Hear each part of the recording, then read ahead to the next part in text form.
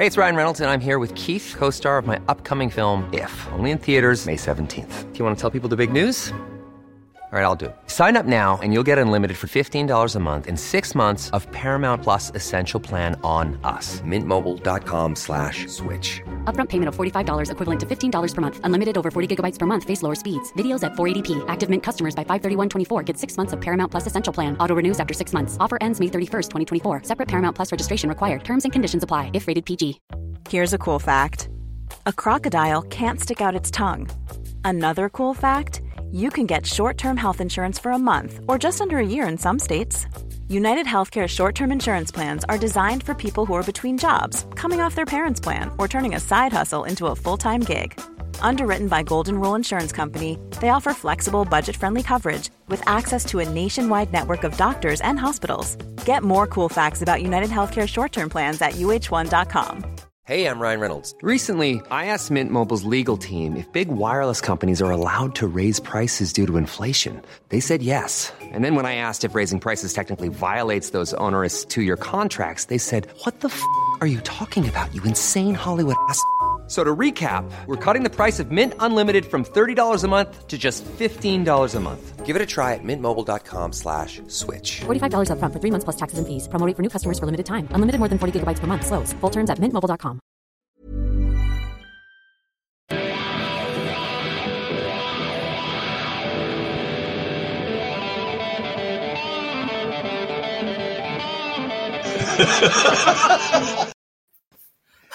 You stopped it. I stopped it because nobody's watching yet. Let's play it again. I couldn't believe that the timing on that, Ray, was just fucking impeccable. Right? But if anyone were watching, so good evening, there everybody. You go, welcome. You can run it again if you want. Welcome to what episode are we? Season 2, 27. Season 3, episode 27. I thought you were going to ask what podcast this is then. Yeah. Thanks ever so much for those of you who are still with us from back, or those of you that are new. We're very privileged to have you join us on this. What's the weather like up there? It's on and off. It proper fluid snow not so long since, and then it just stopped again. But it's pretty frigid. It's pretty cold. Yeah, it snowed enough here. Snowed enough here to settle, but then stopped again pretty quick. So. Yeah, it's just cold and wet down here. Really, it's a bit but yeah, on this Tuesday evening, I hope we've all got a drink. Jay, thanks for joining us. How are you doing? I'm all right, mate. I'm not too bad. Yep. Recovered from weekend. Good, yeah. Happy birthday, everybody! If we can all say happy birthday to Jay. 41 inches tall today. I'm worried about when I start going back down again. To be honest with you, I can't be that far off. Imagine. Gilly, how you doing, mate? All right. Yeah. Could be worse. Absolutely, it could be worse. We lots to get into tonight, lots to talk about. But before we do, Gilly might have a little treat for you all.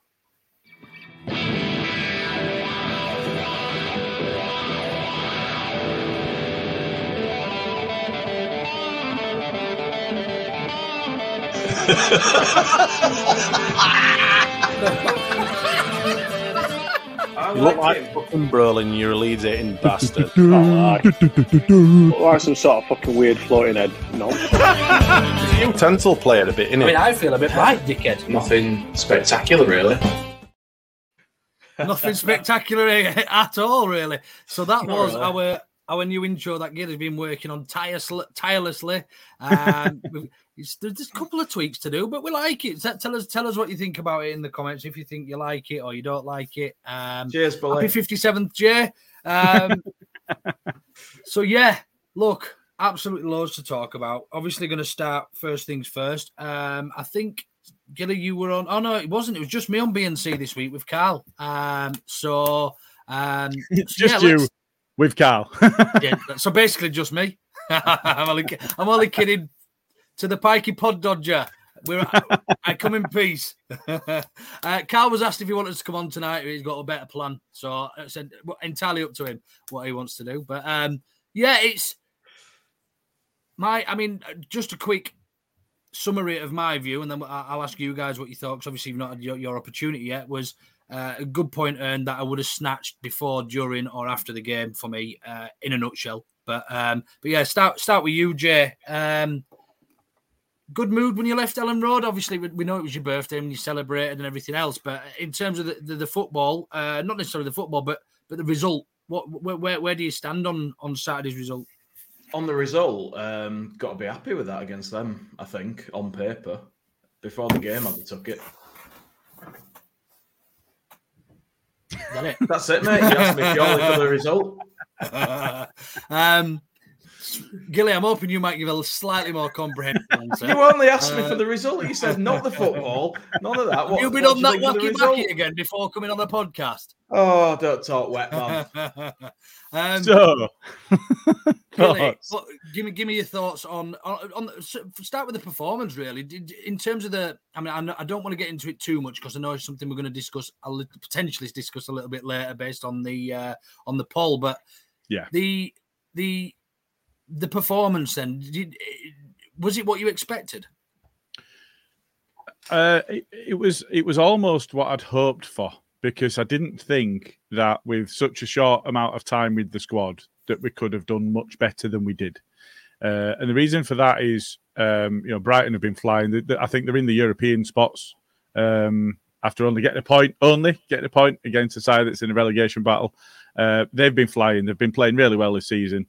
And they've beaten they've beaten a lot of other sides. So I think coming into that game off the back of a terrible run in terms of the actual results, you're thinking, especially when they've just battered West Ham and fully deserved a 4-0 against West Ham, you're thinking, I'm not sure about this, and we will get into the predictions as well. But there were head versus heart moments, and I think in terms of the actual performance itself, I don't think we could have. You can always hope for better than a draw, but I don't think we could have expected much better than we got. No, I think you're spot on. I think the realists among us that aren't still living 20, 30 years ago, even we're not the Leeds United of the early 2000s, of the early 90s. We're not that side that's pushing for Europe every season. We've got to come to accept that as a fan base. Brighton, as a footballing side, are miles ahead of us. Yeah, and I think, you think back to when they had that car toss up front. I can't remember his name. I think he played at Town, and then he only ever had 2 performances in him all season. He had a double-barrel name, and his name's just gone. He had 2 performances in him all season, and they were both always against us. They were a tin pot team, and they were beige, going nowhere. And now they've got in Mitoma, they've got a winger that anybody in the world is going to be interested in if he becomes available. They've got McAllister that played in the World Cup and won it, and deservedly had his spot in that side. They've got some quality players, but I think in terms of their overall output, we said in the build-up to it, it's not really about individuals for them. It's how they work as a unit and as a team. And I think you could see that running through the team. They all knew what their jobs were and the movements. And we go back to, I know we do it a lot, but you hark back to the Bielsa days and the movements and the triggers. And they were well drilled. And Brighton had shades of being well drilled in that sort of respect. They're not mugs, and I think that it's a bit, as a fan base, it's sobering to understand that they've got ahead of us. No, mate, and they're not just ahead of us. They're streets ahead. Their recruitment policy, their transfer policy in general. It's simply not just the football, which was streets ahead. You could see that every time we tried the old style or even any style of press, really, they cut us open and they were through, and it led to a dangerous attack from their perspective. And as I say, we're going to come on to the actual tactical side of things probably a little bit later. But Jay, do you think the lads deserved it? Do you think they worked hard enough for a point? Oh yeah, I think so. I mean, it was one of those games where it feels like a point were probably a good result, but there were chances to win it. And the way that we gave them that goal, on balance, it's probably fair, but it's the manner that those things happened. It leaves a bit of a sour taste and leaves you thinking, what if? Do you know what I mean? but I don't think they can be sort of down about how they played or anything like that. I think it were a solid performance, and it were good we got performances out of a couple of players that we hadn't had for a while. See Harrison actually score a goal as well. Just take it off, yeah. None of us were expecting that. Whoa, bloody hell. Them wing backs are playing further back than us. It's all swept back, mate. Yeah, look, all in all, as I said at the start, look, we've got oh, Christ almighty. Put it back on. Can't even you look like you've just let a tiger come and lick your forehead. Well, mate, I do live in the jungle, don't I? Before the game, I would have took a point, as the predictions will come on to. During the game, I would have snatched your hand off for a point because we didn't lay a glove on him for a good part of that game, and then after the game, I still reflect back and look at it. And whilst there were chances to win it, 2 goals from us, which probably on any other day don't go in. Jack Harrison rarely shoots on his right foot from that distance anyway, and when they do, they're usually at the corner flag. Paddy Bamford again doesn't really like to his right foot. It took a wicked deflection. We've got a bit of a gimme. That wasn't a gimme because you still got to take your chances. But look, Brighton, great side. But like you say, we could have won it. That the penalty decision. Has anybody seen that back? Yeah, Rodrigo. It's a penalty for me. It's an absolute stonewall penalty for me. Absolutely. Why is nothing looked at Elland Road, especially for us? I just as an addition to that, I don't think their second goal should have stood either. No, there was a it's foul. It's a tackle from behind. But it's a tackle from behind. So Solly March. So a lot of people are saying, well, he's got a touch on ball. Well, if he's got a touch on ball, he's tackled him from behind, which we get called up on all the time. When somebody takes the ball cleanly, but it's from behind, it's still a foul these days. We don't get away with it. Has Harrison been too honest there? Has he been too Bielsa? I think so. I think in him, we've always seen that, there were another occasion actually when the ball broke on our left wing at their right back. It had broken down. It had been played between Firpo, Rocker and Harrison, and the ball broke down. And he was tripped up when he was going to put pressure on to see if we could win a corner or something, when he was going to go pressure the ball. He was tripped up, but he's just so keen to get back on his feet and get at it. Yeah. He just carries on. And it was a clear trip. But because he's up and he's about, they've cleared the ball and the ref doesn't ever give anything because he's back on his feet again straight away. How many times do you hear commentators and pundits as well saying if he'd stayed down there, he'd have got a penalty? Yeah. But you shouldn't have to do that. No, you shouldn't. But if I'm stood with the ball coming towards me and a player comes from behind me, now I've properly slowed it down. I've had a look. He actually puts his leg between Harrison's. Now, he might get a touch on the ball because from the only angle that you would be able to see it properly, Mellier's in the way just as the touch on the ball happens. So it's not clear as to whether Jackie gets a touch or Solly Marsh gets a touch. But he's literally come through him to get to the ball anyway. We're always being pulled up for that. Yeah, every single time. Adams does that in midfield. It's a free kick. So why is it not a free kick there? And I don't know. It leaves a sour taste. I think you're right, Luke. In those goals are not the type of goals we've been scoring. It's the type of goals we've been crying out for people having a pot shot at. And Aronson was guilty of it. I think there were a couple of occasions. So I did listen to the being. I can't remember if I even got involved in comments, but you did, yeah. My view of the man of the match is complete polar opposites to yours, Luke. Because you thought Harrison was the worst player on the pitch, and I thought he was the best. For us, if you think he was the best player on the pitch, mate, I would look on paper. 1 assist, 1 goal, absolutely great. No, not even that. That. Scores highly on all the sofa score and all your BBC because he got the goal and assist. You watch that game inside out, mate. He was the worst player on the field by a long time. I've got to put a video out because I was sat in the stands going, well, I must have missed something here because I thought he's had a good game. Now, the one thing I'll say is the first 10 or 15 minutes of both halves, he was shocking. But at the end of each half, he's the best player on the park, I think. So he had all of that variability that you come to expect. But there were a few occasions. There were one, he crossed the ball, Koch completely misses his header. Jimmy's following that up. And then it comes to Ayling, and Ayling has a time to take a touch, and he puts it over Barrington Cop. And there's another one when in first half when Harrison's played. He plays a ball into Aronson, who plays it round corner for him. Harrison gets the ball, crosses it in. Paddy completely misses his header. Jimmy completely misses the ball. Aylin's on his heels and doesn't beat it were Estepinian to the ball. And if he'd have been on his toes, it's a tap-in for him. I think it wouldn't have been, looking at the chances that he's created or the key passes that he's played in, it wouldn't have been a surprise if he'd have come out with 3 or 4 assists.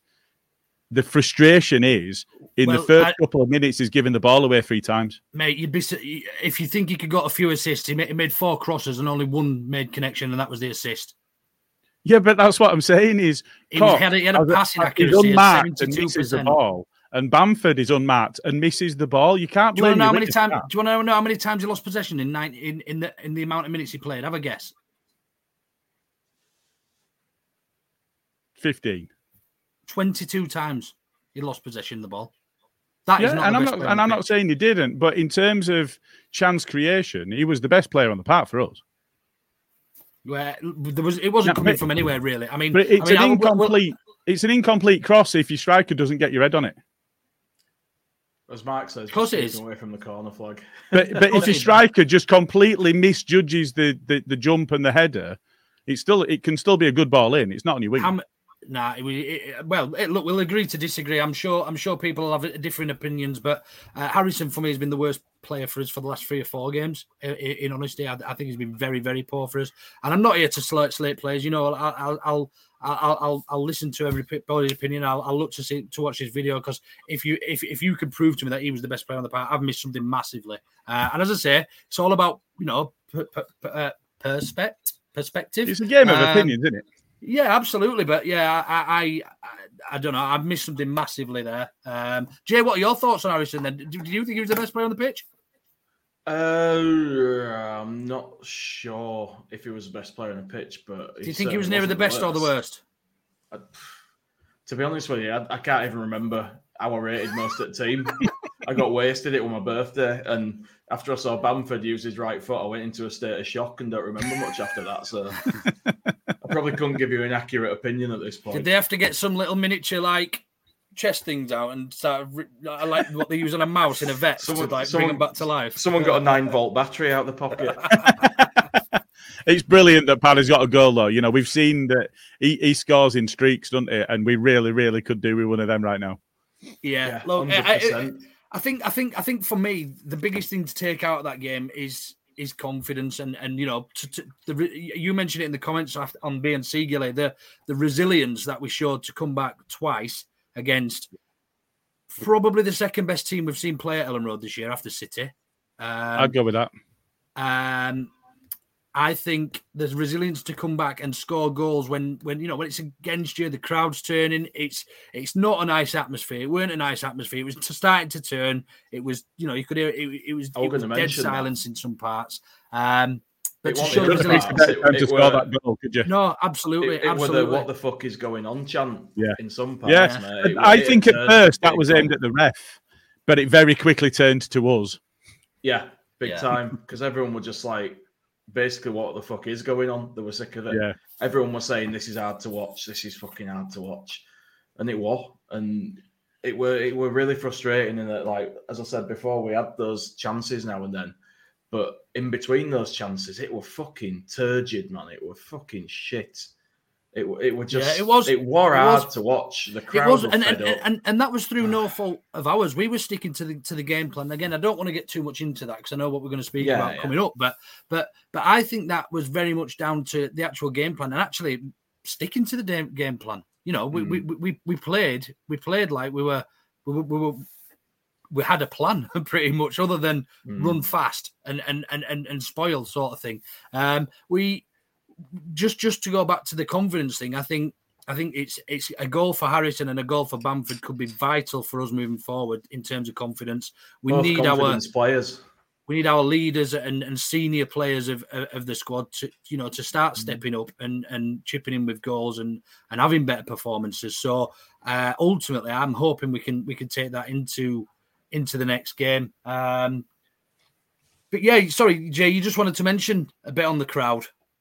Yeah, I mean that was basically all I really wanted to say. It was just it felt very knife edge, that atmosphere. We're ready to go, and it did start to go. People were chanting, as Smarty said in comments. There were a bit of sack the board starting up near him. It would have been a nasty place for the rest of the afternoon if we'd not got that goal when we did.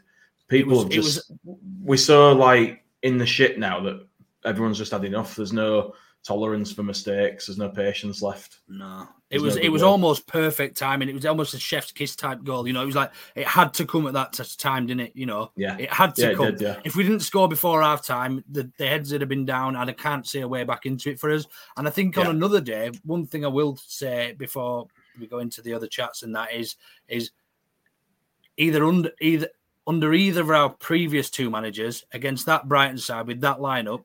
We get beat back heavily Saturday. Either of the two managers, because if the crowd had enough time to get laid into them as well, the players wouldn't have been able to pick themselves up from that. I don't think. So Lanham's got it spot on, and I know you made the comment in the B&C as well, and it was absolutely spot on.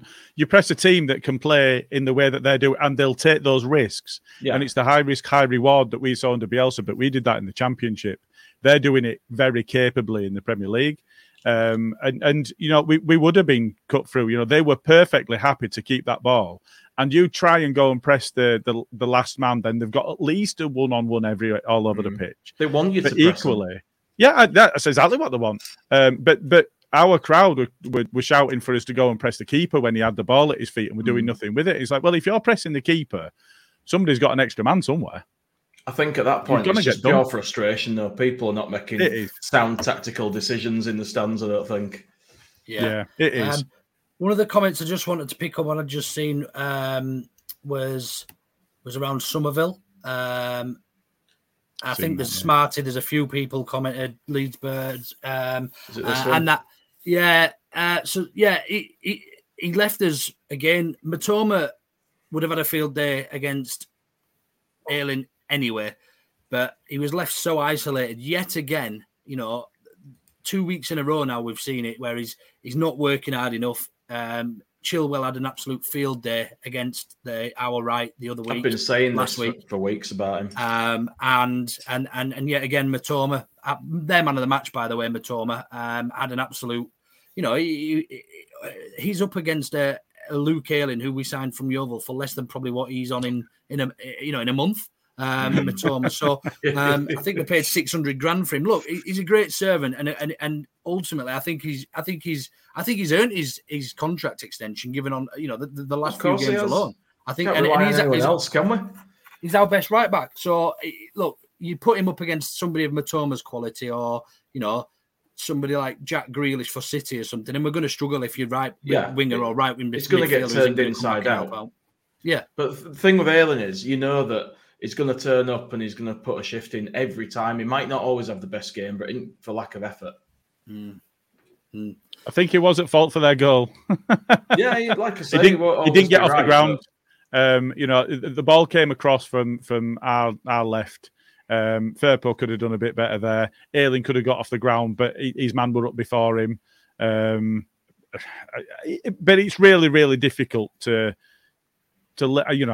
I just have. But to lay blame on like when you're in a position where you know that if you make a mistake, you're gonna get punished because they're so efficient as a team, and that is, I think that's probably, I equated it to Harry Kane at the weekend. He scores a lot of goals, but it doesn't excite me. But he does score a lot of goals. Same, Harry Kane, he's efficient. He's really, really good at what he does. But he's not somebody that excites me as a player. Even when he's playing for England and he's playing for somebody I'm supporting, I don't see him as an exciting player. I don't think I see Brighton as an exciting team, but they win a lot of games because they're really efficient. They don't give the ball away a lot. They look after it well. The passes are short and crisp, and they complete the passes. They just don't excite me. There's something a bit missing. Yeah. I mean, I agree. Two more things I just want to touch on before we move on about Saturday's game. I've forgotten what they were. 200 grand. 200 grand Ayling cost us. Yeah, sorry about that. It wasn't 600 grand at all. Oh, sorry. Yeah, it was. It was World Cup Mac Allister and how well we neutralised him. And although I felt Adams didn't have his best game. Had a poor game by his standards, and Rocker didn't look great. I don't want to say. I think we neutralised his threat and their attacking threat throughout, actually, because they only had 2 shots on target all game. Scored 2 goals, one being an own goal. So they only had managed 2 on target. We had 4. And the balance of the game probably didn't feel like that to me. But yeah, neutralising a player of McAllister's quality is something not to be sniffed at. And I think it's almost a sign of the progress that we've made, certainly over the last month or so. Yeah. I mean, he did score. Absolutely. He did score, but I mean...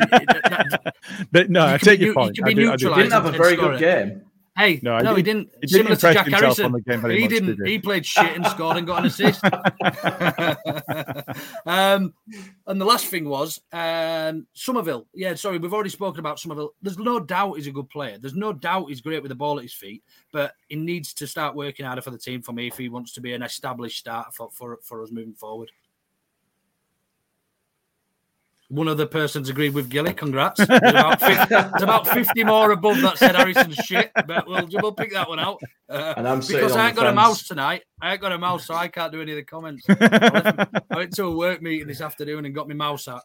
Got me. Put the mouse back in the house. Forgot to put my mouse back in my laptop bag, so I'm mouseless. But yeah, right, Gilly, let's move on to a little bit of prediction, shall we?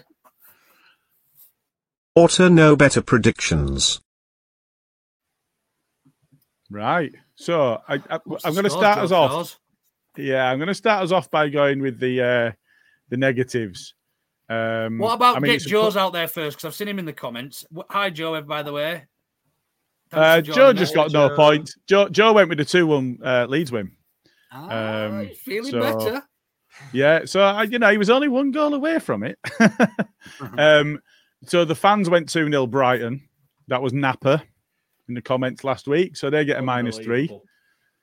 Smarty, also in the comments, went 3-1 Brighton, gets himself a -3. Then we look at so Big Lou went 5-0 Leeds. He gets no points. I think he's just hoping that he gets a really, really weird result right, and that nobody else can get, and just try and get himself off bottom of the league. He's gone Route 1. Then just hold on. We're not doing predictions for this weekend, folks. We're doing the last week's predictions. Oh yeah, we're talking about Brighton game. Sorry, I should have introduced it with that. So Si, 0 points. Bren, 0 points. Joe, we've already said. Stats, unfortunately, I didn't get a prediction from, so 0 points. Did you get minus for no prediction? No. Don't be mean. I think that's pretty fair.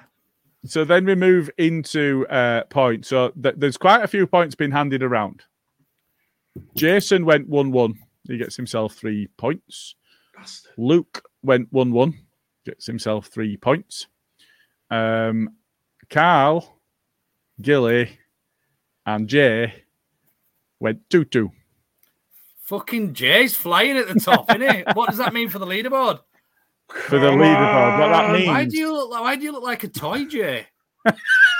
Because I'm a fucking ace, and everyone wants me at Christmas. What that means is Carl jumps up 3 positions in the league. The fans drop 3 positions in the league.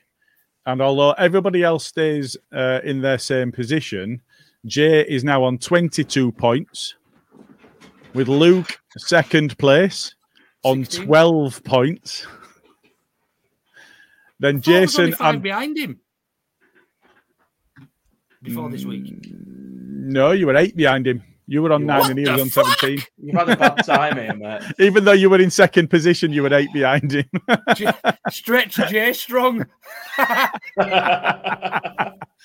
And then just to run through the others, Jason and myself are in joint third. Then it's Carl on 7 points. Stats on 4 points. Huh? What are you and Carl on? No, me and Jason are on 10. 2 points behind you. Then Carl on 7, Stats on 4, Joe on 3, Fans on 1, Bren on 1, Si and Scotty from LUTV on 0, Smarty on a big -2, second bottom of the league. just above Big Lou on -15. Oh, wow. Fucking hell. You'd have to get a lot wrong to get -15, wouldn't you? That's backing against Leeds. 13 points behind second ball. Just want to say I think thanks, we can Mark. safely say where the wooden spoon's going. There's not a lot to get excited about at my age, mate. So can I make a request?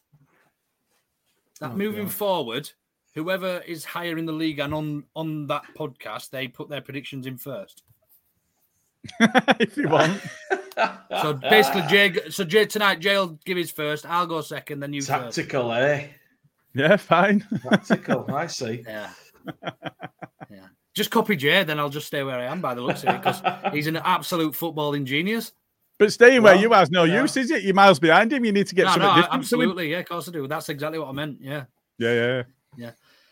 Right then, we go on to Jay's part of the show this week.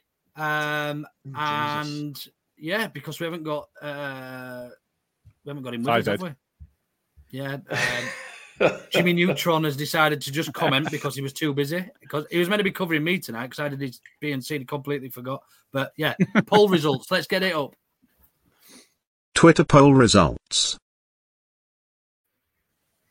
Give it to us, All right, fair enough. Here we go.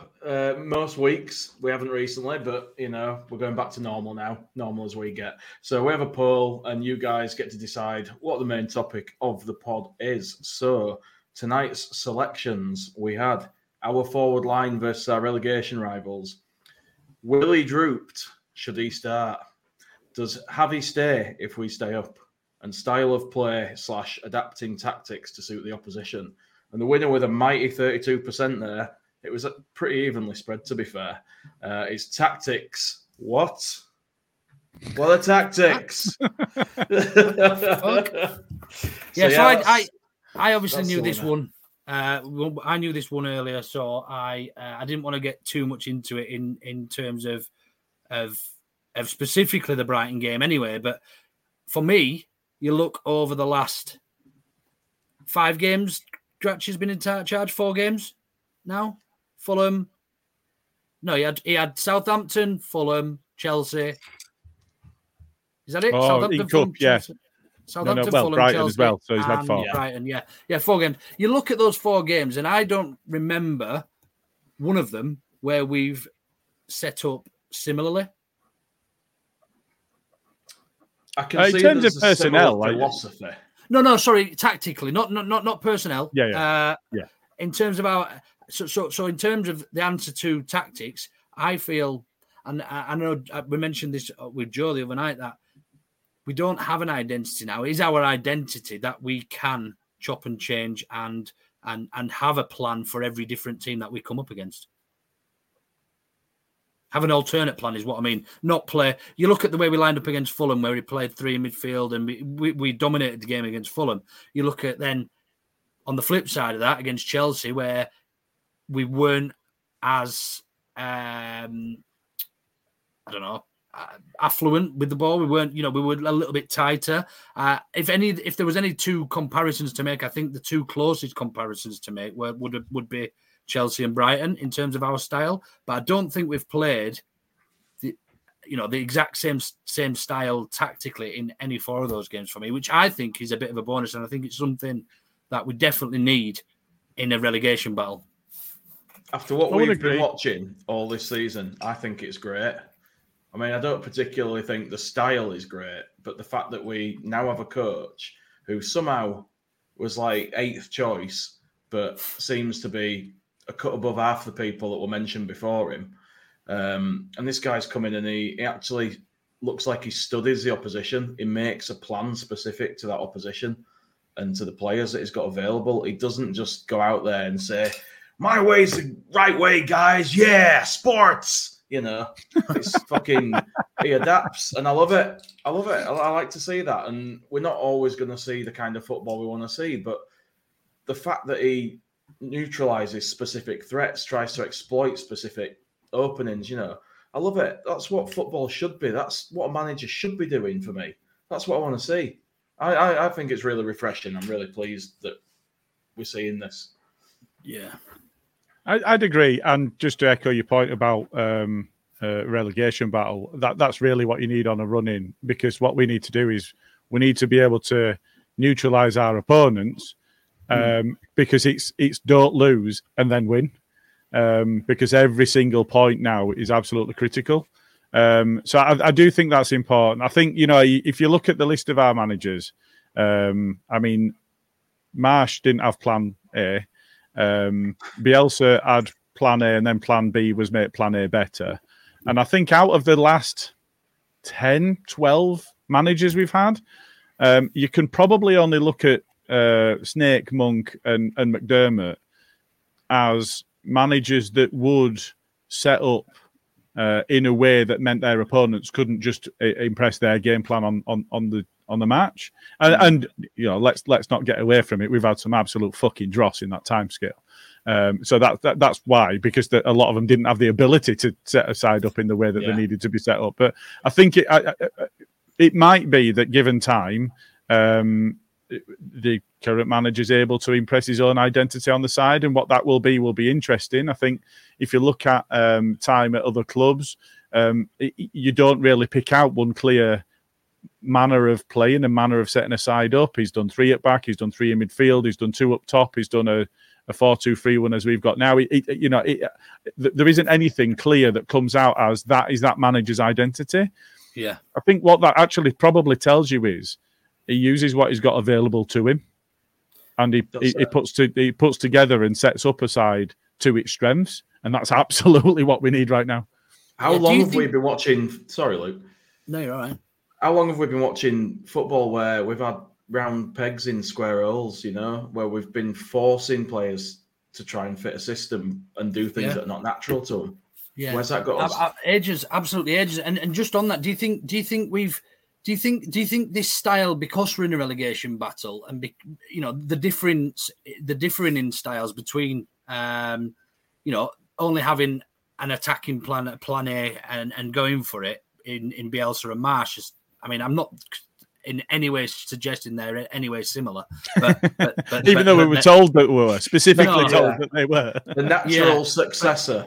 But do you think teams that need to be a little bit more submissive in their games, the chances are that we're going to be under the cosh in a lot of these games because we are in a relegation battle? Do you think a manager has to have these different plans because we're almost going to be on the back foot in the majority of games, or will we see a different style come out against, I don't know, when we play Forest and Palace and teams that are in and around us, or do you still think that we'll consider to be, that little bit more passive and let them play a bit? Or I don't know where I stand. I'd like to see us go for it a bit more, and at some point we need to take the gloves off, because we're 19th in the league. We've got to take the gloves off against some sides and go for it, because there's some games there that we just have to win. What do you think? I think it's a fair shout. I think we don't have a lot of data to go off. He's had 3 games in the league. One of them were against one of the worst sides we've seen in seasons, and the other 2 are against sides that expect to be able to dominate us in Brighton and Chelsea. So I think there's not a lot for us to go on yet. And there might not be to the end of the season. Now, there's a potential that we fall into the same trap as we did with Marsh of, let's just get to the end of the season and survive, and then we can take a look at it. I don't think we're in exactly the same situation, in as much as I think he's already shown that he's got a bit more about him in terms of that adaptability as a manager. But he's not had long with the players. And he's come into a side. I think it might be more illuminating as to what he does after the international break, when he's actually had a chance to work with these players, at least the ones that are away for the international break. But so I think that adaptability is key for a manager to be able to get up to speed quite quickly, because he knows multiple ways of playing and he knows what he wants from them for each game. So it'll be a case of, right, I already know what I want to do in this game because I know what the opposition's going to do. So I think in terms of that's really, really important for us at this point. I think where that falls down slightly, and I'm not denigrating him already because he needs to be given some time, is is it a manager? And you look at his career; he's not had a long time at any of his clubs. Is it a long-term manager that he can really impress upon a squad? He can recruit the players that he wants to recruit. He knows what he wants to achieve from those players. Is he a reactive manager, or is he one that's got a strategy and he wants to build a squad? And it looks over the term of his career. I think 18 months is his average time span at a club, and that's over quite a lot of clubs. So it'll be interesting to see just how he approaches the summer, should we get to summer and maintain our league placing. Are you all right, Bandy? We're always interacting with the audience. It's just, sometimes we have to finish what we're saying, mate. You have to just be patient sometimes. Most of the comments are just insulting. Bandy also agreed with me on Harrison as well, by the way. So, yeah. He wasn't just Charlie. I was going to say, we had a comment there from Clayton, actually, just saying it must be a nightmare to prepare against at the moment because you don't know what we'll do. And that's great. I think it's awesome. That reflects on Brighton at the weekend. And for me, when we lined up against Brighton in defence, we had two up top, flat, but two up top. We didn't press with them, but there's Bamford and Aronson, and they weren't expecting that. They were expecting one and to be able to pass it round him. Yeah, and I think that's the first time we've done that, isn't it? Yeah, and that's why they were so frustrated, and that's why it felt like they were just hanging on to the ball because they were like, "Hold up, what the fuck's going on here?" Like, you could see them waiting for gaps to open, and they didn't. Yeah. And they weren't sure what to do then, and it threw their game plan, and that's what I want to see. We're not gonna, regardless of what Jesse fucking Marsh seemed to think, we're not gonna go out there, a team bereft of confidence, and impose our style of play on people. We're just not. We're not gonna do that. We have to absorb their style of play. We have to neutralise it. Yeah, and here's just a question soak for you up pressure and stop them doing what they do. If we get a break, we get a break. That's it. Yeah. Does Gracia know his best starting 11, or does that change dependent on who we play? I think he knows probably 8 or 9 of his best starting 11. Gilly? Yes. Yes to Jay or yes to me? Different opinions. Yes to you. So both. I think he's not had a fully fit squad to pick from. If you think about, Rodrigo coming back into the side, Cine come. I know he only got about 30 seconds in the end because the ball didn't go out. We were defending corners, weren't we? And you don't make a change when you're defending corners. It's a nightmare. So I know he only got 30 seconds, but getting him back, getting Rodrigo on the pitch. Rodrigo looked rusty, but you know what? That's fine. He's just coming back from injury. He's going to be a bit rusty. So what? So getting those players back. Rocker, I think, were out for a couple of games when he first came in. So I think he might not quite know what his strongest 11 is, but I do think that he'll be adapting the squad to the sides that we're going to be playing against, because I think right now that adaptability that he's got, or that we think that we've seen so far, is how he'll get at teams as well. Because you're right in the statement of taking the gloves off, we have to be able to hurt teams when you're not going to be 100% of the time. Unless you are a Champions League side playing against a lower league opposition or whatever, you're not going to impress yourself 100% of the time. There's going to be periods of the game when you're not on top. And weathering those and being resilient enough to be able to come back and to then impress yourself on the game, that's important. And I think that's where the game plans come in, of how you're going to hurt the opposition. And that's where picking the right personnel is. So I think it's right. We see Willie being managed at the moment.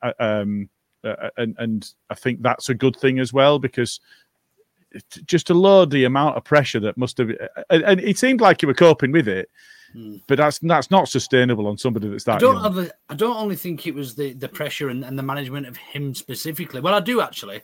That's probably a lie. I think because he was in such good form when he came into the team, because he was an unknown as such to the Premier League sides, that they then. For the opposition focused their efforts on Willie Gnonto. They made sure that he couldn't play.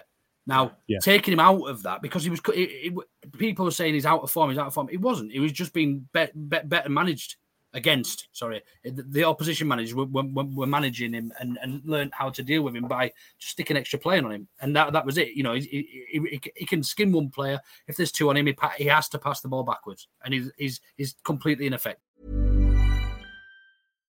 How would you like to look 5 years younger? In a clinical study, people that had volume added with Juvederm Voluma XC in the cheeks perceived themselves as looking 5 years younger at 6 months after treatment. Look younger, feel like you. Add volume for lift and contour in the cheeks with Juvederm Voluma XC. Reverse signs of aging by adding volume to smooth laugh lines with Juvederm Volure XC. For important safety information and to find a licensed specialist, visit Juvederm.com. That's JUVEDERM.com. Not for people with severe allergic reactions, allergies to lidocaine, or the proteins used in Juvederm. Common side effects include injection site redness, swelling, pain, tenderness, firmness, lumps, bumps, bruising, discoloration, or itching. There's a risk of unintentional injection into a blood vessel, which can cause vision abnormalities, blindness, stroke, temporary scabs, or scarring. Talk to a licensed specialist to find out if it's right for you.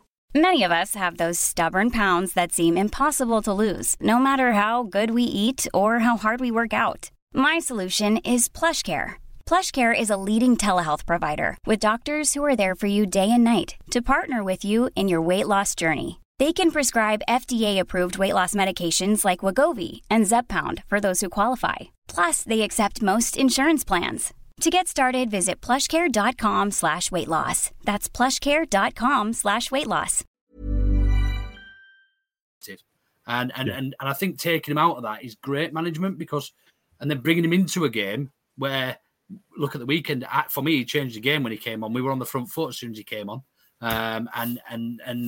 Yeah, ultimately got that second goal, which gave us the equaliser. But I think the reason I asked that is with Marsh or even with Bielsa, if we had a fully fit squad, you could pretty much name the lineup without looking. Yeah. Now with Gracia, I don't feel that's the case. I wouldn't have picked that starting lineup at the weekend, but he still managed to come away with a point. See what I mean? I think there's. Who would you have changed? I wouldn't have started Harrison. Based on his current form, I don't think he's been good enough. And obviously, a little bit of hindsight in there would have probably told me we should have started him with a goal and an assist. But the reason I wouldn't have started him is because I think we need our best 11 available on the pitch all the time. And I've just totally contradicted what I said about good management of Gnonto, because I would have started Gnonto. Do you know what I mean? So whilst I think it's good management, I as a fan and as a fan of the club want to see our best 11 trying to win every game, but ultimately it's not about that at this stage of the season. And I understand that. I do understand it, but it's frustrating. It is frustrating when you see Jack Harrison, who's probably had a 4 or 5 out of 10 for the last 3-4 weeks. Pod Dodger in the comments. The Pikey Pod Dodger. That's Carl, everybody. You might not know him, actually. He's not been on for that long. So yeah, look, it's almost a be careful what we wish for with the lineups and stuff. But I think Gracia's got it in him. I think he's got that.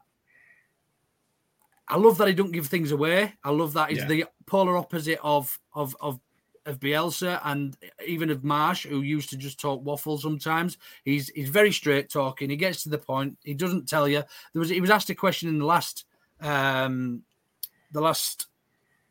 press conference around who's been the best finisher in training. He says, I'm not going to tell you that. Brighton will just put 2 men on that player.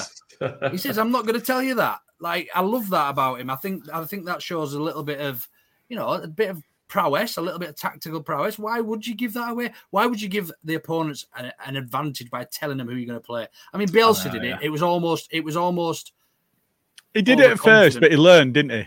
He did learn.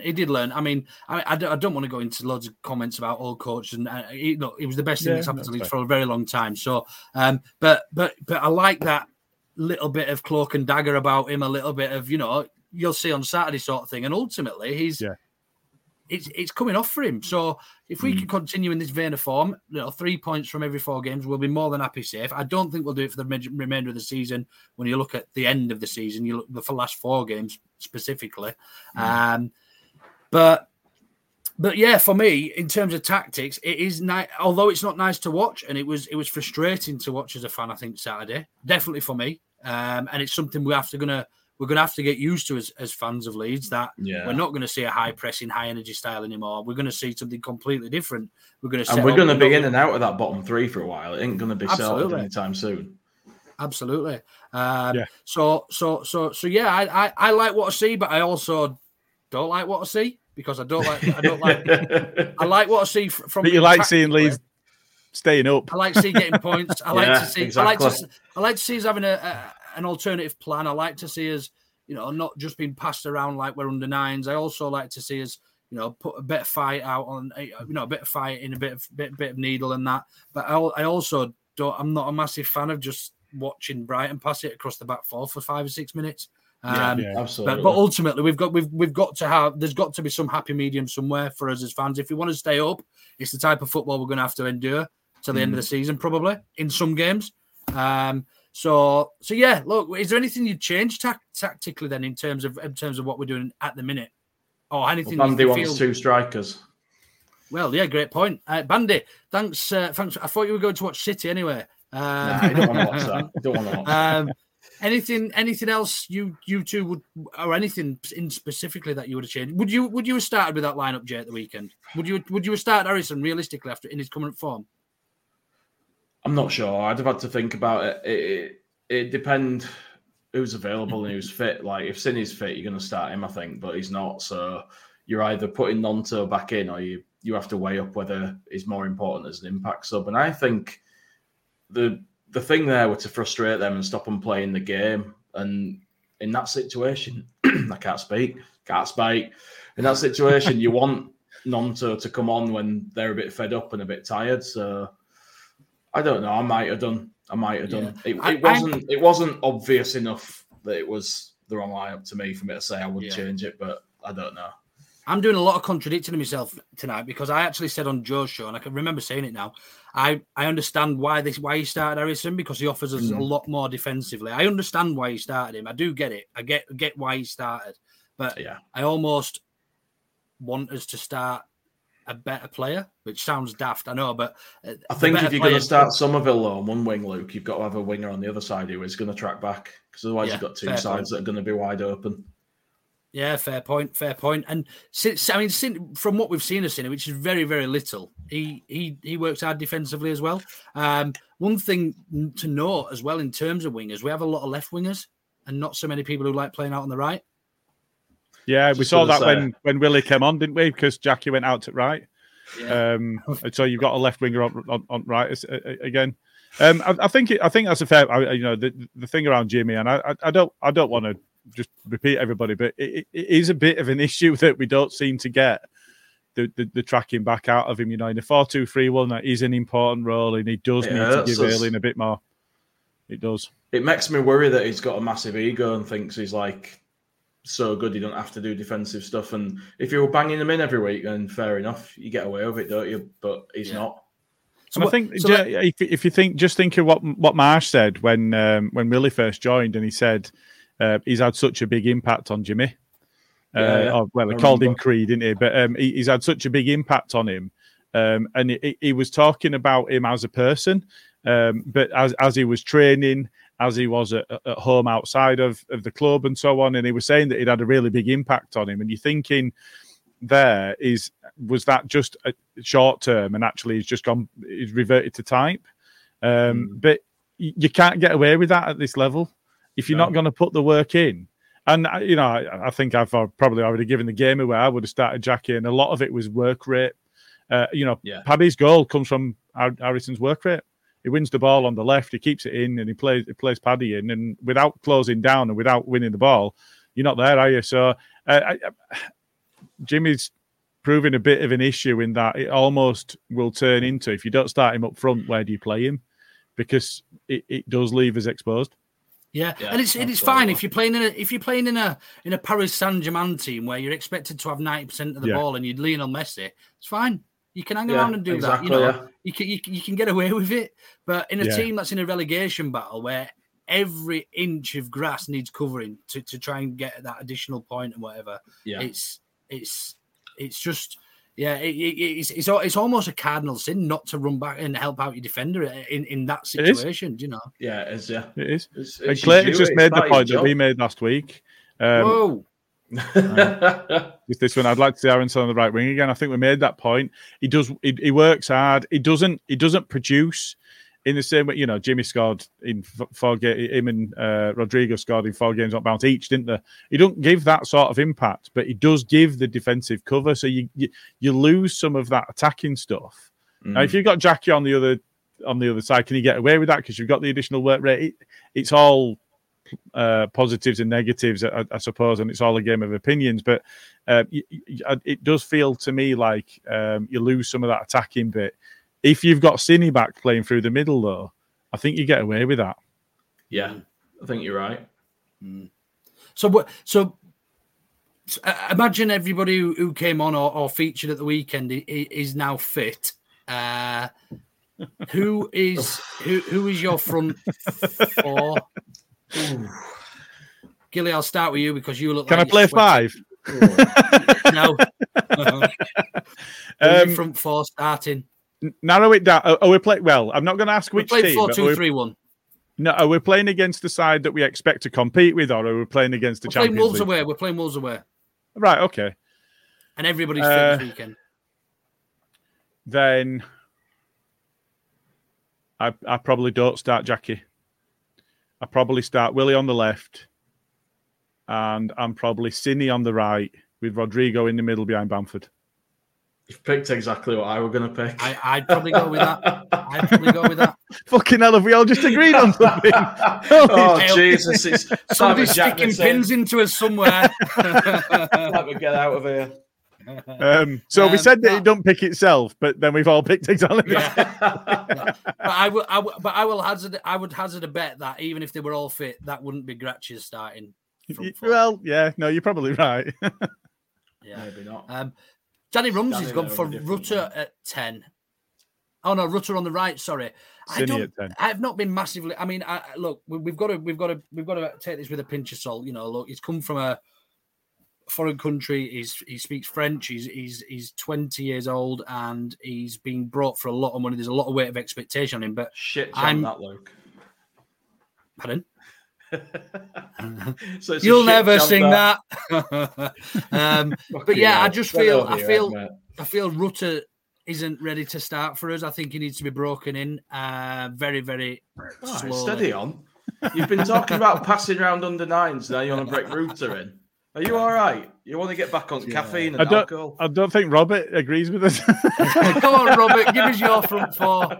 Robert, I love Robert, by the way, because Robert. I just can't wait for his pod review on Twitter. Afterwards. Yeah, after every pod, he sort of dissects everything I say and then tweets it to me about what I've said wrong. It's good. You need this, Luke. It does you good. Yeah, look, he's coaching you. Yeah, there's a lot of people saying Rutter. Now, I think they're probably picking Rutter based on the price we've paid for him. I think sensibly, what we've seen of Gigi Rutter doesn't warrant him starting over somebody like Bamford, because in our team, you just get Nigel's comment up for me there, Gilly, at the bottom. Yeah. So he's sacrificed Bamford for Rutter there. I don't think he's ready yet. I'd guess that's Rodrigo up front. Would you say? Rodrigo up front, Rutter behind with Nonto and s3e on wings? Maybe, yeah. Rutter's Rodrigo's probably interchangeable, I suppose, if you were to play those two. But look, I think with a player in, we've seen flashes of what he's capable of. But do I think he's ready to be starting over, somebody who can get a goal out of nothing, like we've seen at the weekend? Albeit he's been pretty poor this season as well. What we've seen of him as Bamford, but he has got that in him. He's all for me. Paddy Bamford is the perfect striker that can't finish. Yeah, it's like a great without the goals. He does everything else. You watch him, his movement when you watch him, because when you watch on telly, it's really difficult to see how good he is because you don't see him digging into the centre backs, pulling them about and making runs and just unselfish. He's unselfish as a striker, but his finishing is just absolute dog shit. So He's the perfect striker that can't finish. So to leave him out, I feel would be detrimental while he's fit to lead us into a relegation battle charge or whatever you want to call it. Relegation avoidance. I don't know what do you want to call it. Relegation battle. Relegation fight. Survival? Survival. Yeah. For invariable. Just survive. Come on. Let's see how many synonyms we can find for staying up. And look, we've all agreed. I think nobody's ever really going to agree, even though all three of us just did. But yeah, right. Here's one for you, Luke. Just before we move off that, in terms of the personnel in behind them, so we play a double pivot at the moment.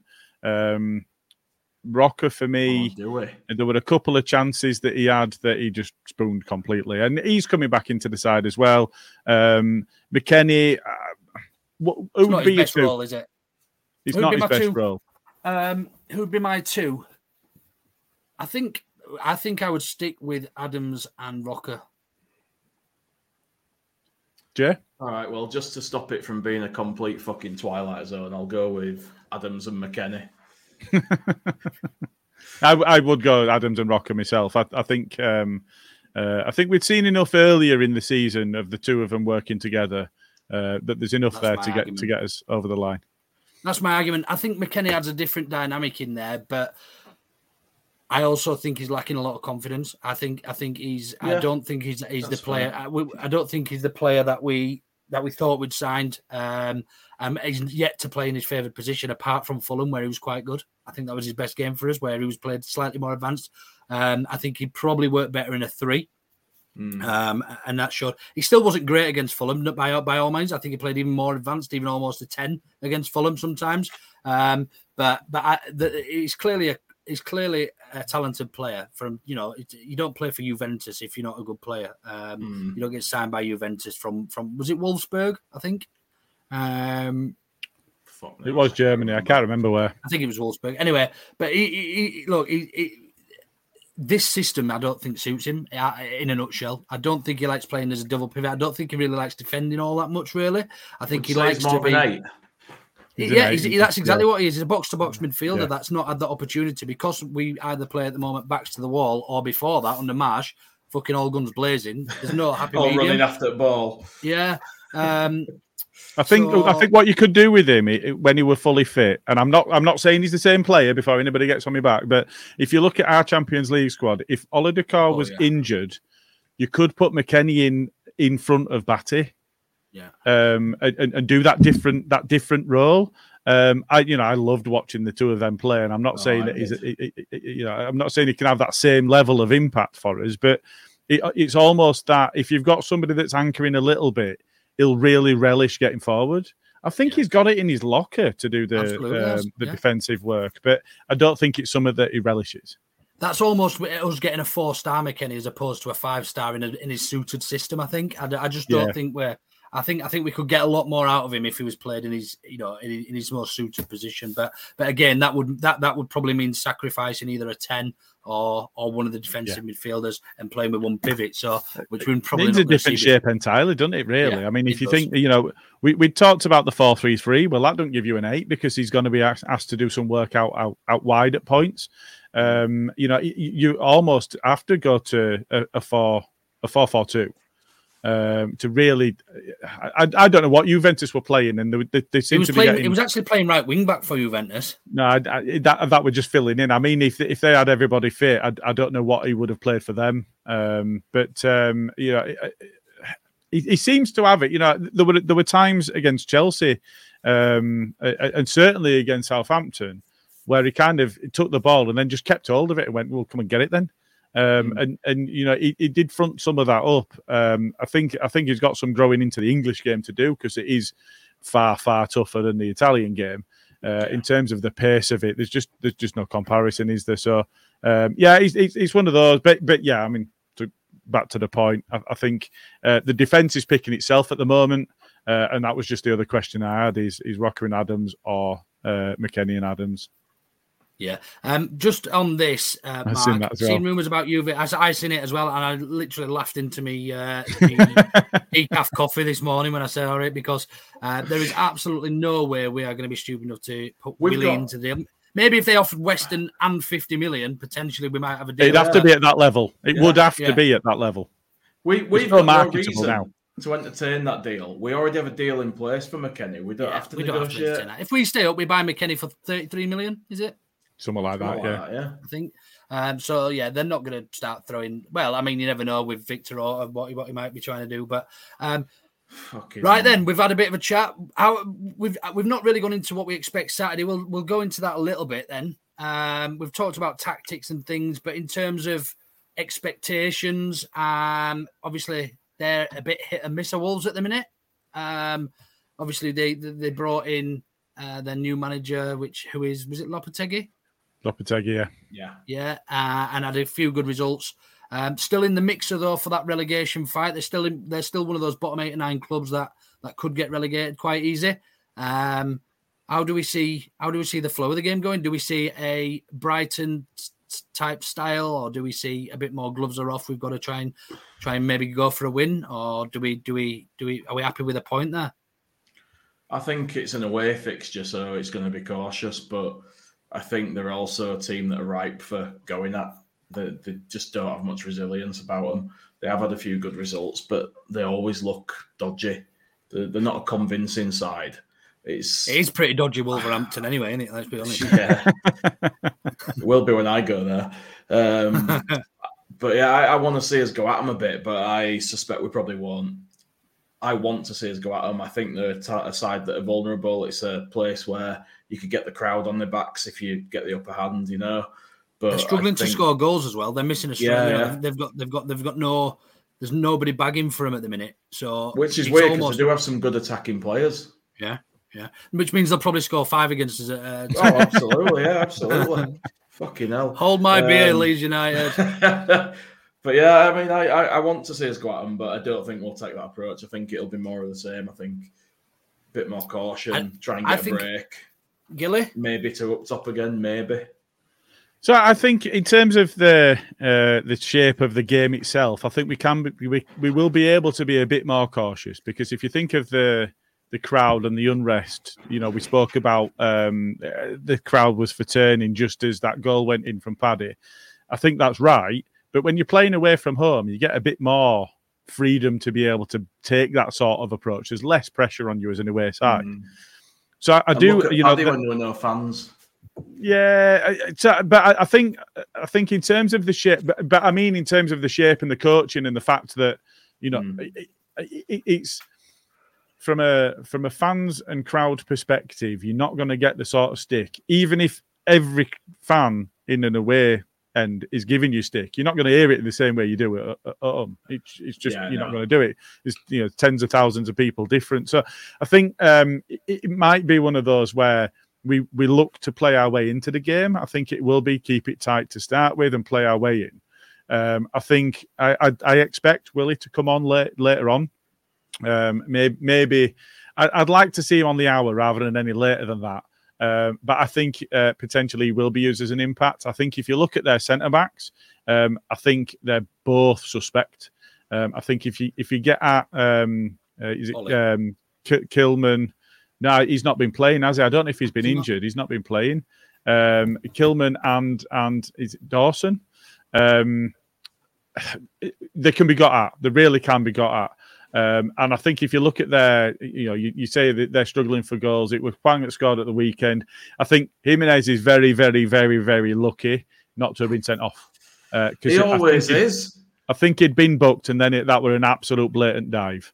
They're absolute rats out there, ain't Wolves? Yeah, they're an awful team to play against, and that's why I think we might look to keep it tight and play our way into the game because of their sort of approach to the game. Not the way that they set up the side or the personnel, just their mindset going into a game is spoil, dive, spoil, cheat as best we can, and then look to see what we can get. So you think we'll try and soak them up a bit at first, just see what they're doing rather than go at them? I don't think we'll stand off in the way that we did against Brighton, but I don't think it will be anything like gung ho. But I think what we might look to do is build our own approach a bit more steadily, so a bit more ball retention. I think which is very, very difficult against a side like Brighton. You look at when Melly had the ball, he would be playing it to Koch. He would be playing it to Ayling, but Koch's already under pressure. Ayling's under pressure as soon as he's got the ball, and we're inviting pressure on ourselves. Yeah. We won't get that against Wolves. They won't be able to do that against sides. Whereas Brighton, they're a very old side very as well. You look at their squad. Neves, relatively old. Yeah. Their average age at the weekend was 29.6 years old. Yeah, but Neves is about 50, so he's bringing the average up quite a bit. Moutinho, and he about 37. And then look, you bet in comparison, our average age. Do you want to have a guess? 23 and a half? 24. No, it was a bit more than that. 25.7. No, I suppose we've had it coming back on. Rodrigo came on. Rocco, don't forget past it, Luke Ayling. Yeah. Yeah. So, but they won't have the energy that Brighton had. You know, that realistically, they're not gonna. They haven't got the quality that Brighton have got. They're not as well drilled as Brighton. However, they have still got some good players in that side, and they've got game changers in Moutinho, Neves, Traore, Gilly. You just know he's going to score against us, don't you? I've been hearing that a lot, and he hasn't. Just want to see someone smash the fucker into the advertising boards. I really do. I expect a cautious yet constructive approach. I don't think we'll be as cautious as we were against Brighton, but I still think we might just take one glove off and just have a bit of a go to start with and just see how we get on. If we get pinned back and set, he'll change it. I think going back to what we're talking about tactically, he's not afraid. He's not afraid to Robert Wetzel, I've just seen your bastard tweet. He's having a go already. Yeah. Oh dear. Leeds Untied wants to have a go at the under-9s. Gilly has a poster of Harrison above his bed. Jay Carte is a superstitious sports lad and happy birthday. Cassano tries to hide in the chat. Thanks, Robert. Fair enough. So those who don't know, Robert's not likes to, he doesn't criticise. He's a great fan of the pod. Thanks ever so much, Robert. But yeah, I think it's got the makings of. It'll be very cautious both sides. Both sides know they're in that relegation fight massively, and I think it'll be very tense again, which could play to our advantage if we've got a good away following on Saturday. I think that could be beneficial to us. It's a game that could go either way. I said that if we continue at the start of the show, I said if we continue with the same methods or the same results. Of win one, draw one, lose one, we'll be comfortably safe. I think we'll end up on 40-something points. 39, I think it'd come out at. It did. There's 12 games left, which would suggest 12 points, right? 12 points. 36 12 points games left to play for. Out of three games, win one, draw one, lose one. I thought you meant... sorry, sorry. It'd be 16 points. It'd be 16 points on top of what. I thought you meant to play for. No. If we continue to win one, draw one, lose one to the rest of the season, that will give us 16 on top of what we already have, which will put us on 39. You're right. We're on 24, aren't we? We've already called it. It's all We're on 24 or 23? We're on 23. So it will put us on 39. Sorry. We'll be comfortably safe on 39, I think, this year, which this would be out of our next 39, three. I think sees any side up this season. I think out of these next three, you look Wolves away. The next one after that, after the international break, is Arsenal at home and then Palace at home. Arsenal away it is. This would be my draw. This would be my draw. The Arsenal would be our loss and the Palace at home would be our win in our next three. That's the way I see it. I just hope Palace keep their run up because they haven't won for over 10 games. No shots on target. They've not had a shot on target in 3 games. Yeah. It's just crazy. Anthony Keller is saying 35 will do. That is brave. Oh, no way. It is brave. I wouldn't want us to stay on that. Are you going to let me fucking finish or what? I didn't know you were talking, mate. Jesus, fucking... Shall I turn it up? Fuck me. I think it's so tight down there this year because... He is! Fuck off. Two of the teams that should be down there and should be anchored to the bottom have done all right, and they're further up the league, and that means everyone everyone else is in it, and it's closer because it's teams that do win games rather than 3 teams that are just getting fucking destroyed every week. And it's keeping it tight, and it's good for us because it means there's plenty of teams in reach still. I think it will be a low total this year that keeps teams up. Mate, no wonder we didn't let you fucking speak, you boring twat. Why don't you fuck off, you bald bastard? Fuck's sake. Go on, Gillies. You had something to say then, sorry. I would just, we look across what's coming. I know that there were a couple of there were a couple of comments on Twitter about getting a point against Brighton's all well and good, but we've gone backwards because Everton have won and Southampton have won, Bournemouth have won in games that we didn't expect them to win.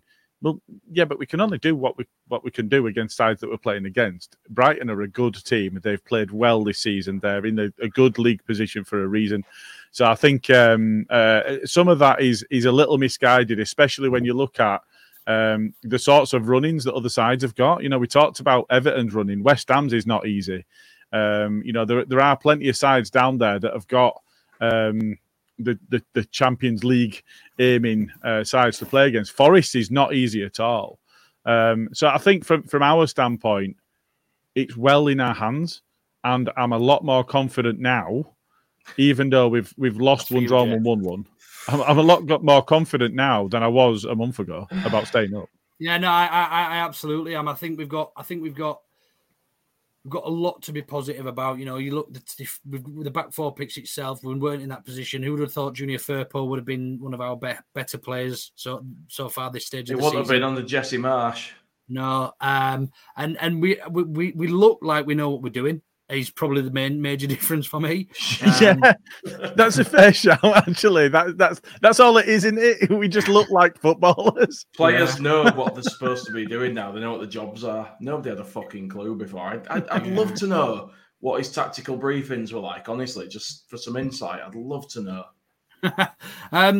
Right then, with that in mind, Gilly, your bit of the show again. Take it away. Oh, shit. Hang on. Let me just get back into brand. Here we go. Auto no better predictions. Like a well-oiled Right. machine. So if I remember rightly, I'm coming to Jay first because Jay is top of the league. Yeah. But, okay. We've also got the Pod Dodger and Jimmy Neutron in the comments. So I do expect them all in. So, Jay, you first. Where are we going? 2-0 leads. That's what I thought.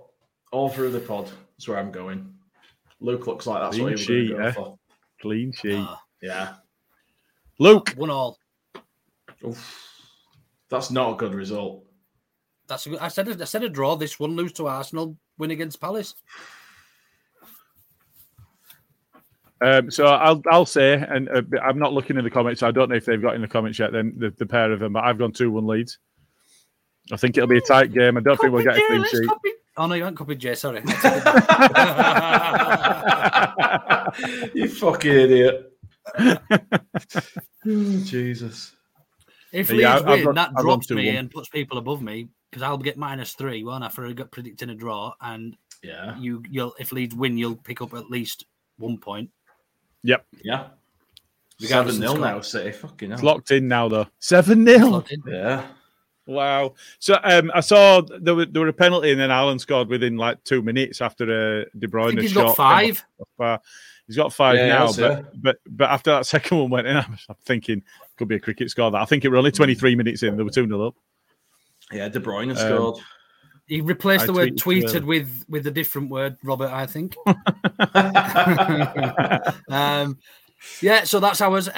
Fans then, who's the first one? I know there was some really early, but we're going to ignore those. So there were some. So I think, is it Skip? Yeah, go with Skip. Skip's been before, has he? Yeah, just take Skips. Visibly melt, though, the Skips. Supposed to do. 2-1 Leeds. Melt in your mouth. I've not seen either of them two mentioned yet. Those two are busy again, apparently. Well, do you know, have you seen them together? Have you seen them apart? Are they together tonight? Hey. They're having a bit of fun. Who knows, eh? Who knows? Yeah, better offer than that. Sweet. Yeah. Any of you two got a bitter for us this week? No, I'm good actually. This is where Gilly likes to shine. I do a lot of heavy lifting on this. I don't know if it's I just have to be really upset to say out on this. I think it's just a window into my soul, isn't it? It's just an opportunity to offer out the bitterness. It's your therapy. We must have one. I mean, let's think that what's good. There's not a lot to be bitter about, I suppose, in terms of the club, but there must have been something that's happened in the Premier League or something this week that we're a little bit shitty about. Well, I've already touched on it, but the Jimenez thing really, it was awful. I mean, it was disgusting, and I think that there ought to be more done about that because it is awful. And without hold that thought. Ought to know better with Rachel Adedeji. I've done that with my bloody fucking. You beat me to it, mate. How are we going to do it? What is it? What's it called? My mouse mat, not my mouse mat. Me trackpad. Yeah, my pad, because I ain't got a bastard mouse. Go on, sorry, Gilly. Continue where you left off, mate. Get angry. Get real angry. I don't know if I can get real. Do you know? I think the only way I can get real angry this week is if we go political again, and I don't want to do it after last time. And everybody wins stars. But fair play to Lineker is all I'll say on that one. I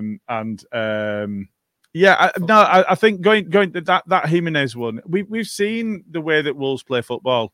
We've seen what they do, and it's ruining. You know, Bielsa taught us that football's a spectacle. Not everybody can win every game, and not everybody can win every trophy. And therefore, actually, what are you in it for? If it's not to be entertaining, there's not fucking entertaining. Nobody wants to watch that. So it really sticks in the crowd, doesn't it? It really it's sickening to watch sides just play anti-football and dive around and complain and cry and whinge. And for me, I still think we're slightly on the wrong side of that. I think, Jay, it might have been you earlier on about Jack Harrison being a bit honest when somebody's coming fruit back of him and tackled him in an unfair way. They've got away with it because he's not complained at all. Yeah. That's the wrong end. That's too far down the spectrum to the other end. Football, soccer terrorism. I think that there's definitely a balance to be found. You look at there's some sides that really build success of it. You look at Atletico Madrid; they were awful. They were a proper nasty team, but at the same time, they also had the ability to play football. And when they had the ball, they could hurt teams. Wolves don't do that. They just. I don't know. At least Diego, fucking bastard! You fucking got me there. At least Diego Costa's injured anyway. At least Diego Costa's injured. Hey, let him go. Let him go. Don't stifle him. I'm reeling him in before he goes too far. He is one that would have scored against us, without a doubt. Just to elaborate on that a little bit, I think for me it's consistency again. VAR and the refs. You look at Casemiro's challenge, which was a red card. You look at the handball, which wasn't given against Scum, given for Scum, I think. You look at the penalty shout we had, which by the rule book is a penalty. You look at the goal we conceded at Spurs earlier on in the season when somebody threw Meslier into the back of the goal and came finished. You know, they brought in these measures to make football more fair and to equal out the playing field. They said now. If anything, it's done the opposite for me because VAR is also almost just creating an additional way to fail, and it is failing. It's an additional way to get something wrong, and it's just not helping the game at all. And it's not just VAR. The referees and the linesmen on the pitch get paid a fucking good sum of money to be professional referees and linesmen. They're professionals. They don't have any other jobs. This is their job. They should be able to spot something as cynical as a foul in an area or a handball, and I get they're not always positioned bestly, but position yourself better. You get paid for it, dickhead. These linesmen that don't want to put the flags up and stuff because they just think VAR. No, they're told not to. They are told not to. There might be, but there are some when you can see they should and they don't, even for fouls and stuff. And it's just right. Nah, fuck that. And VAR as a whole can get in the fucking bin because. The number of times I've been stood watching Leeds and I said to the person next to me, surely that's going to be checked. Nothing. Nothing. And let's just go back to what we were told again. at the start of the season, that we were going to get to hear the recordings after the fact. Well, where are they? Because they've absolutely bottled that. How is a guy being fouled that you can watch on a replay, you can see he's been impeded and taken out? The guy's not got the ball. How is that not a clear and obvious error that the ref's given nothing? There's no way in this fucking universe that's not a clear and obvious error. It's the very definition of it. And there's no VAR. And it happens to us time and time again. And it's a load of fucking bollocks. And if they want people to respect the governing body, to respect the game, they're going the wrong way about it, because they're just eroding that further and further. But just to elaborate slightly on Luke's point, VAR is another way to fail. And I think if you've got officials on the pitch that are failing because they miss something, they don't see something, they call something wrong, do you know what? As fans, that's far easier to accept at the point, because they're humans and they're fallible, than it is for somebody that gets as long as they need to get the decision right with as many replays as is required. And that's what really kills it, and that's why VAR is worse than we had previously, because they've got an opportunity to get it right and still fuck it up. That's it. And that says to me that our officials are so bad that they still can't identify things when they're sat in front of a screen with access to multiple angles and as much slow motion replays as they want, and they still can't see stuff. And that just says to me, our refs are shit. The thing is, it works in rugby league, because you can hear the conversation, how they come to that decision. Yeah. It works in cricket. You know, they come to a decision and they tell you why they've got that decision. In football, they do it all behind closed doors in a fucking in a studio that's nowhere near the ground, and come to a decision. Ultimately, that's often wrong. It's like fucking stonemasons. English referees. There's two ways for that. There's two things that could be. Either it's complete incompetence and they're scared of being accountable, or they're corrupt. And there isn't another one for me. It's one or the other. It is. I agree with you. Yeah, and these people are getting paid a lot of money to do it. Anyway, that is our auto no beta. Please let us know if you agree, or if you've got anything else that's pissed you off this week in the comments. You're more than welcome. Get it off your chest. We're here as therapy. We value that. We all joined in. Speaking of which, as ever, we do like to give a little nod to anybody that's struggling with mental health. This week, with it being International Women's Day, I'm just gonna give a quick mention to Wish in Morley, which is a ladies only mental health sort of get together, similar to Andy's Man's Club. Almost. Andy's Man's Club. I don't know. They're not affiliated in any way, but a representative or somebody who goes to Andy's Man's Club has recommended these in Leeds. Luke, Andy's Man Club. Please just say Andy's Man Club. You're killing me. Andy's Man's Club. No, Andy's not Man Club. Andy's Man Club. Yeah, I was gonna make a joke then, but it could really go wrong.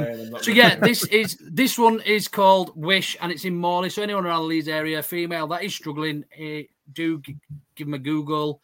I'm not sure how it works. I'll try and find out a little bit more for next time. As ever, the usual stuff for men. I thought I'd mention the women first, obviously, with it being International Women's Day this week. Vale Circle down at Beeston, Milford Rugby Club at Kirkstall, and Leeds College of Building every Monday, 7 till 9. Anybody struggling, that's your local Andy's Man Club. I'm just leaving that there for you, Luke, because you didn't get a chance to laugh at me yet, so there you go. Some growth hormones. Thanks ever so much, everyone, again, for listening, joining in with the comments. We do appreciate it. Do have a look through some of our historic. There's some great stuff in there. We've interviewed some great people. I know Andy. I've got it now. I've got it. Wait, is he the Andy? Is it his club? I don't know. Or does he have a different man club?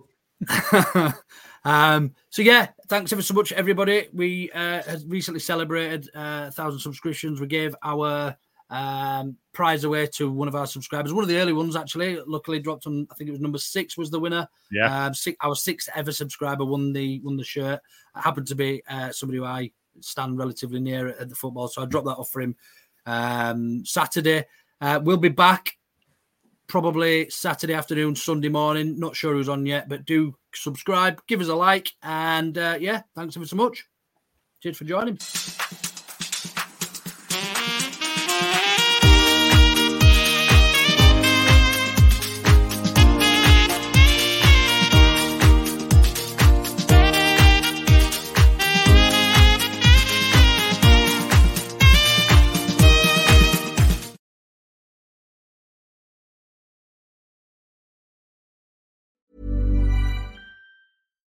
Hi, I'm Daniel, founder of Pretty Litter. Cats and cat owners deserve better than any old-fashioned litter. That's why I teamed up with scientists and veterinarians to create Pretty Litter. Its innovative crystal formula has superior odor control and weighs up to 80% less than clay litter. Pretty Litter even monitors health by changing colors to help detect early signs of potential illness. It's the world's smartest kitty litter. Go to prettylitter.com and use code ACAST for 20% off your first order and a free cat toy. Terms and conditions apply. See site for details. Hey, it's Paige DeSorbo from Giggly Squad. High quality fashion without the price tag. Say hello to Quince. I'm snagging high-end essentials like cozy cashmere sweaters, sleek leather jackets, fine jewelry, and so much more. With Quince being 50 to 80% less than similar brands.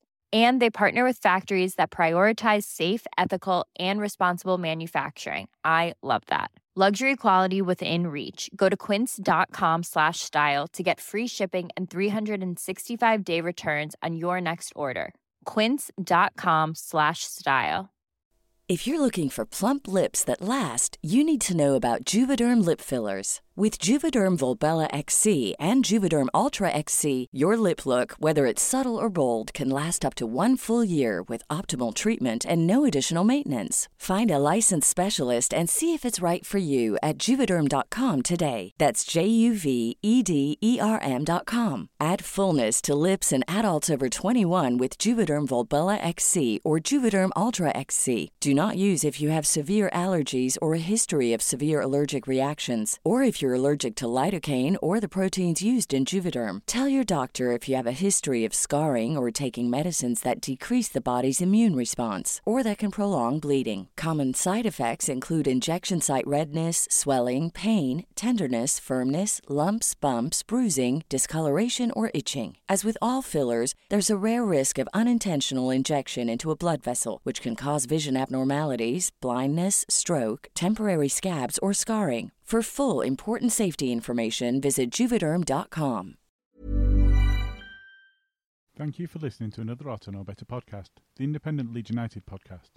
You can engage with us via our socials on YouTube and Twitter at the address @AutoKnowBetter with your thoughts on the show or subjects you'd like us to discuss. You can even join us live and have your say while we're recording on our YouTube channel for the main weekly show and the Baradi and Coke After-Match podcasts. We have 3 years' worth of content you can listen back to, from interviews with former Leeds players and managers to Hollywood stars. Maybe choose carefully which match reviews to check out though. Remember to subscribe on whichever app you choose to follow us on.